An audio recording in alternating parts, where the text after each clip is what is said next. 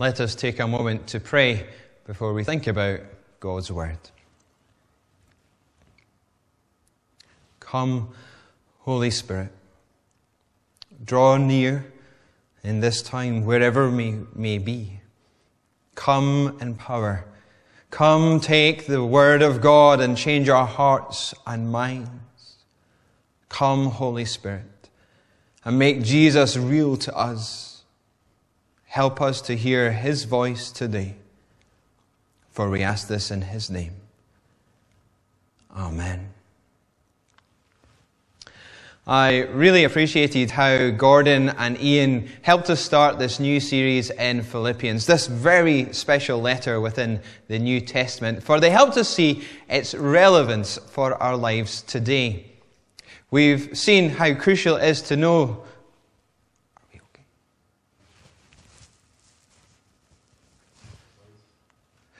We've seen how crucial it is to know that you, are a good work, to remember what God has done and is doing, something within us and among us, such that we are to pray for one another and live with our perspective shaped by Jesus and the gospel, even in hard times.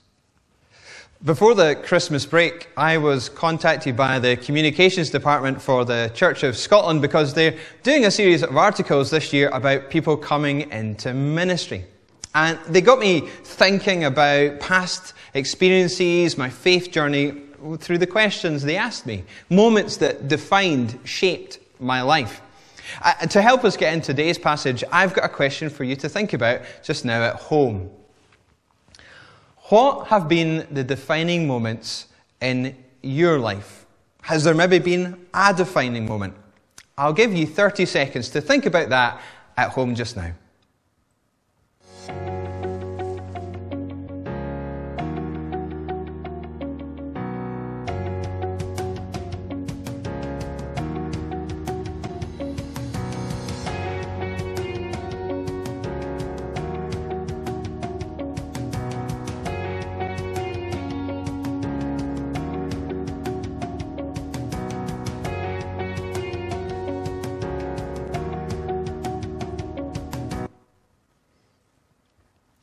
I wonder what you came up with. Feel free to share it in the live chat just now.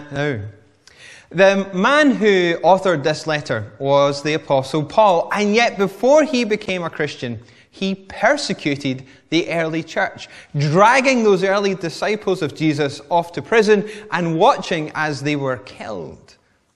But then we know from his story recorded in the book of Acts that he had a powerful conversion. An event that radically redefined his life such that he put his trust in Jesus and then gave his life away for the sake of Jesus, the sake of the gospel and the well-being of the church.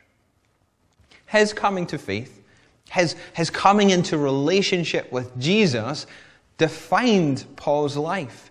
Because in that process of coming to trust Jesus, Paul met with the love and grace of God. And as such, he sought to live his life in light of that. Now, not all of us have had a Paul-like experience, but what he received is what every person who calls themselves a Christian has received as well. The grace, the love, the welcome and invitation of Jesus. Your sin has been forgiven. You no longer stand condemned. You will no longer pay the penalty of your sin. You are free, bought at a price. You stand in right relationship with God, and He adores you. You are His forever, and He will never forsake you nor leave you. He is with you, in you, and He has called you to be part of His purposes in this world. All this, and so much more, is the inheritance of every person who claims to be a Christian, a follower of Jesus. As such, what Paul says in verse 27 applies to one and all of us. Whatever happens, conduct yourselves in a manner worthy of the gospel of Christ. This verse epitomizes Paul's life. And it's there in this letter and in pretty much every other letter he writes. This claim that if you have a faith in Jesus, then you are to live in a manner worthy of the love and grace you've received from God. In our portion today, Paul goes on to spell out what this might look like. And I want to give us 2 points to take away from this passage and put into practice. Firstly, being worthy of the gospel through unity. Being worthy of the gospel through unity. Paul says, "Whatever happens, conduct yourselves in a manner worthy of the gospel of Christ. Then I will know that you stand firm in the one Spirit, striving together as one for the faith of the gospel.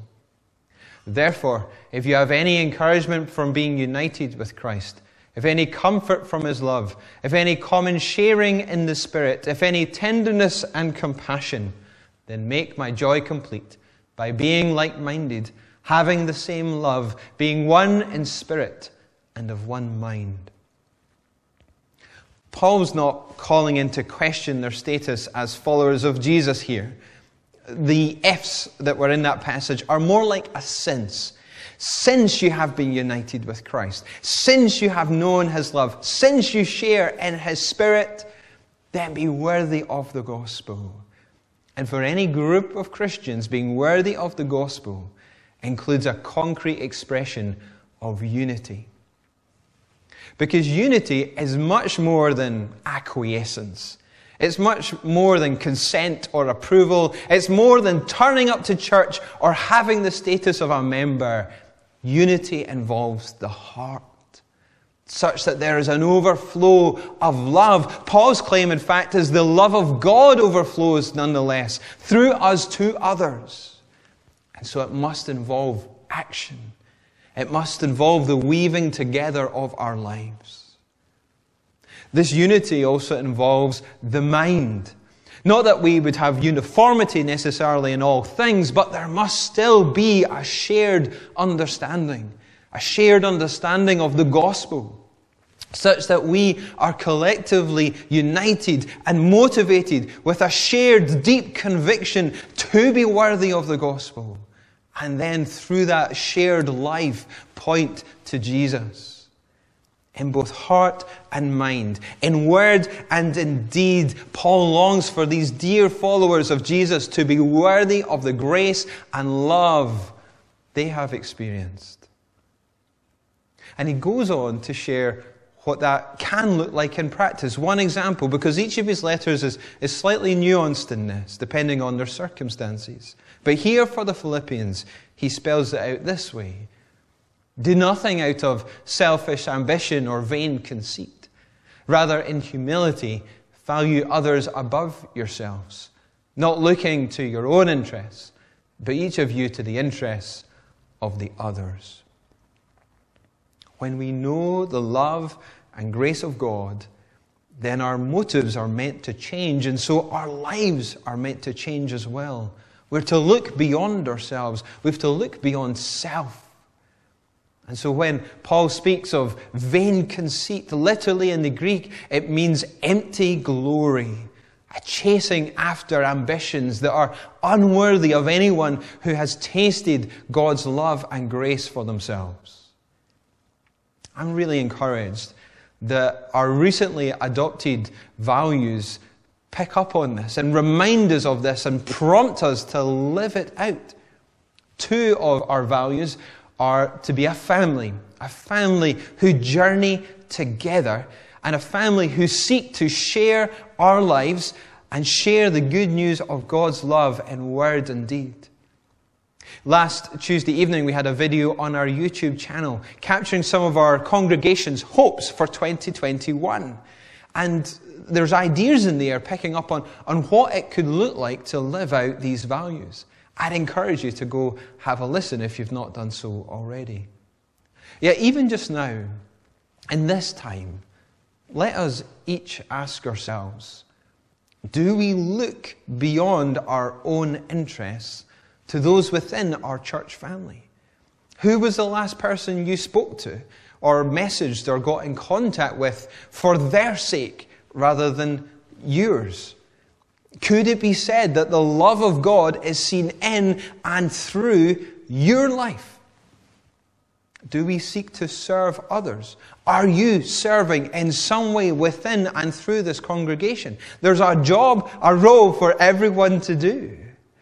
Are you? As one person said on Tuesday evening, it's easy to sit back. It's easy to kind of keep to ourselves, particularly in these days with coronavirus, to kind of hide away, to retreat a little. But as Paul is saying here, we need to look out for the other, be intentional about that even, and in this way demonstrate a love that is greater than our own finite ability. And if we do that, we'll move towards a way of life that is increasingly worthy of the gospel, worthy of what we have received from God. Now, I suspect by now you're beginning to wonder what I was wondering, whether this is a bit of a tall order, an impossible calling, surely. And well, of course it is. It is beyond our own human ability.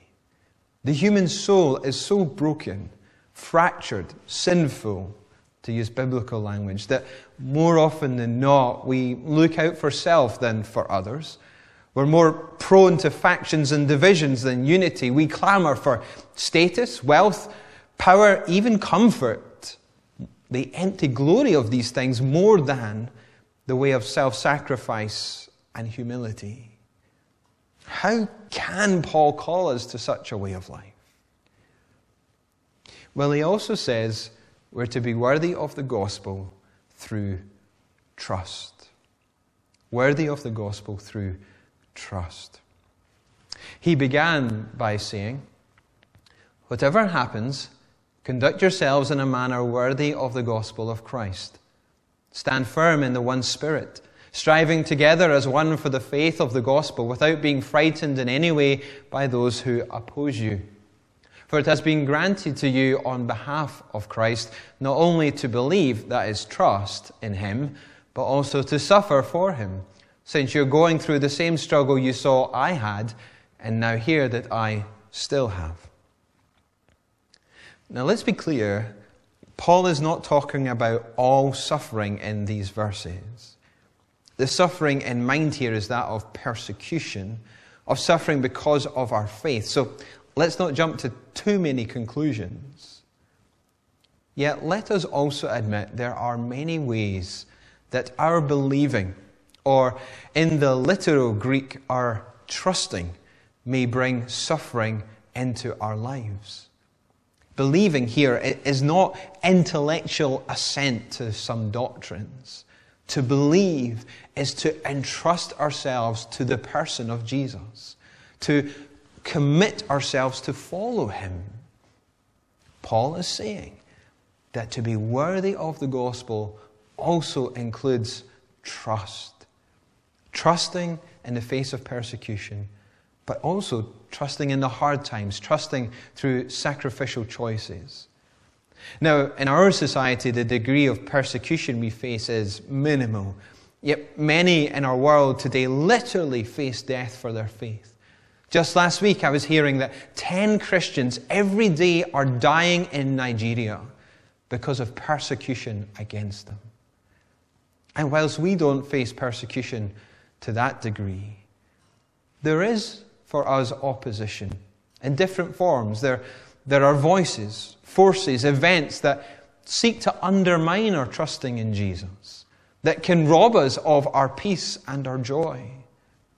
So as one commentator said, where is it important for you and your church to hold your nerve and remain unafraid in the face of opposition?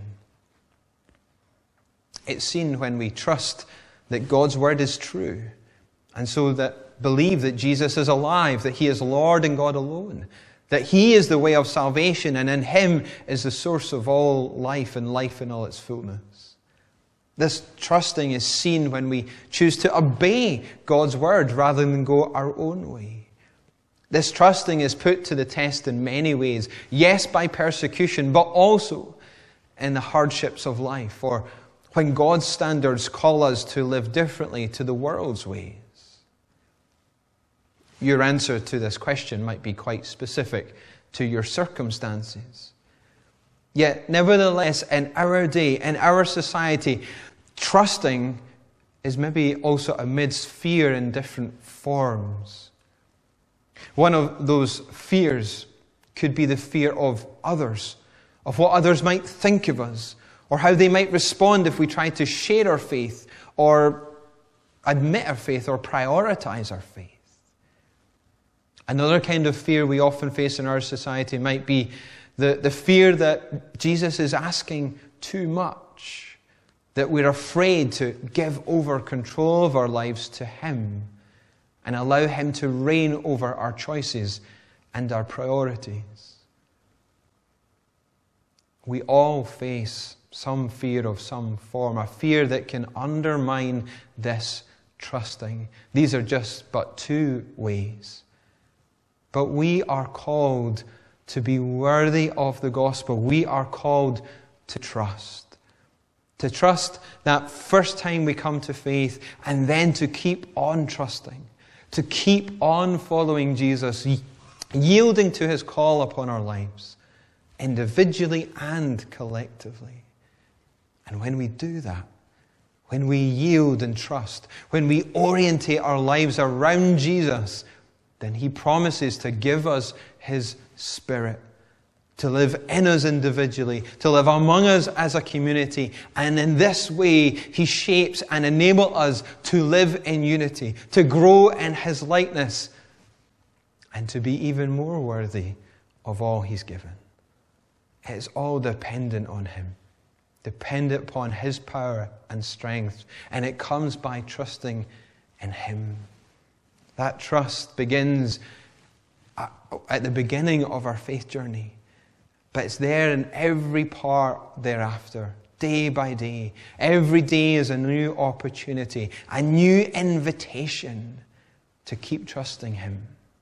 It's here every Sunday, every message, every time you read your Bible. That's another opportunity to trust by responding to what God is saying in His Word.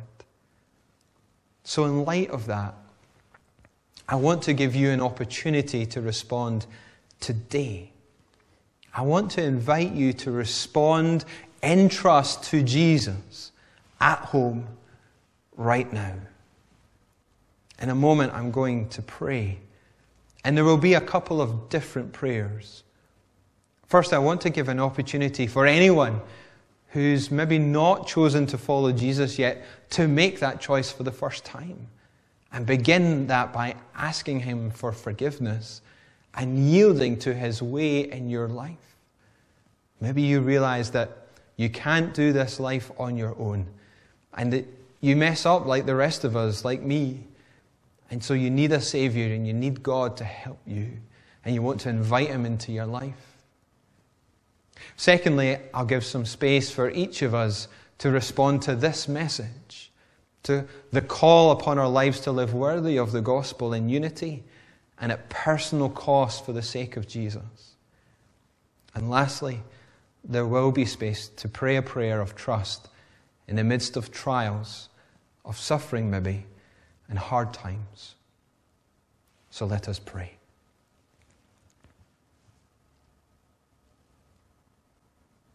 So for those that want to invite Jesus into their lives today, this morning, I invite you maybe even just to put out your hands in invitation to Jesus. You don't have to, but I find it helpful to embody my prayers. And then repeat with me these words of a prayer. Speak them out yourselves at home right now, if you can. Lord Jesus Christ, I am sorry for the things I've done wrong in my life. I take a few moments now to name this before you, to confess my sin, what I've done wrong.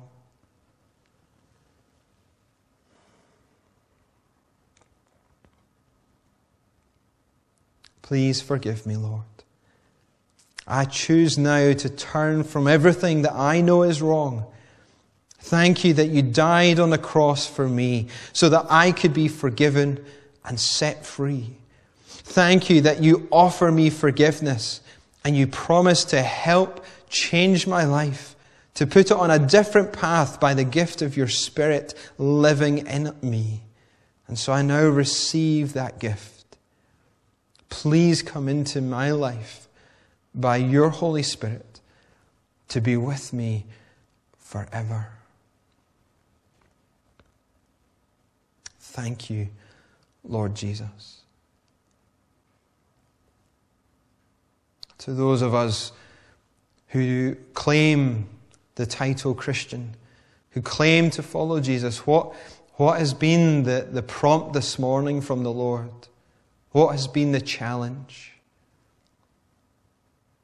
Is He calling you to give your life away for Him in a new way, or to renew that? Is He maybe bringing someone to mind that you have to show the love of God to? Come, Holy Spirit, speak to our hearts. I'm not going to give you words to pray this time. Just speak to the Lord in quiet or out loud. Speak to Him about what is upon your heart, what you've been challenged by, how you're going to respond, how you want to live worthy of the gospel. Admit your incapacity to do this yourself and invite the Holy Spirit to come and fill you in this time. Come, Holy Spirit. Fill us to overflow. Fill us with the love of God. Fill us with power. Fill us with power to walk in your ways, to choose your ways over ours. Come, Holy Spirit.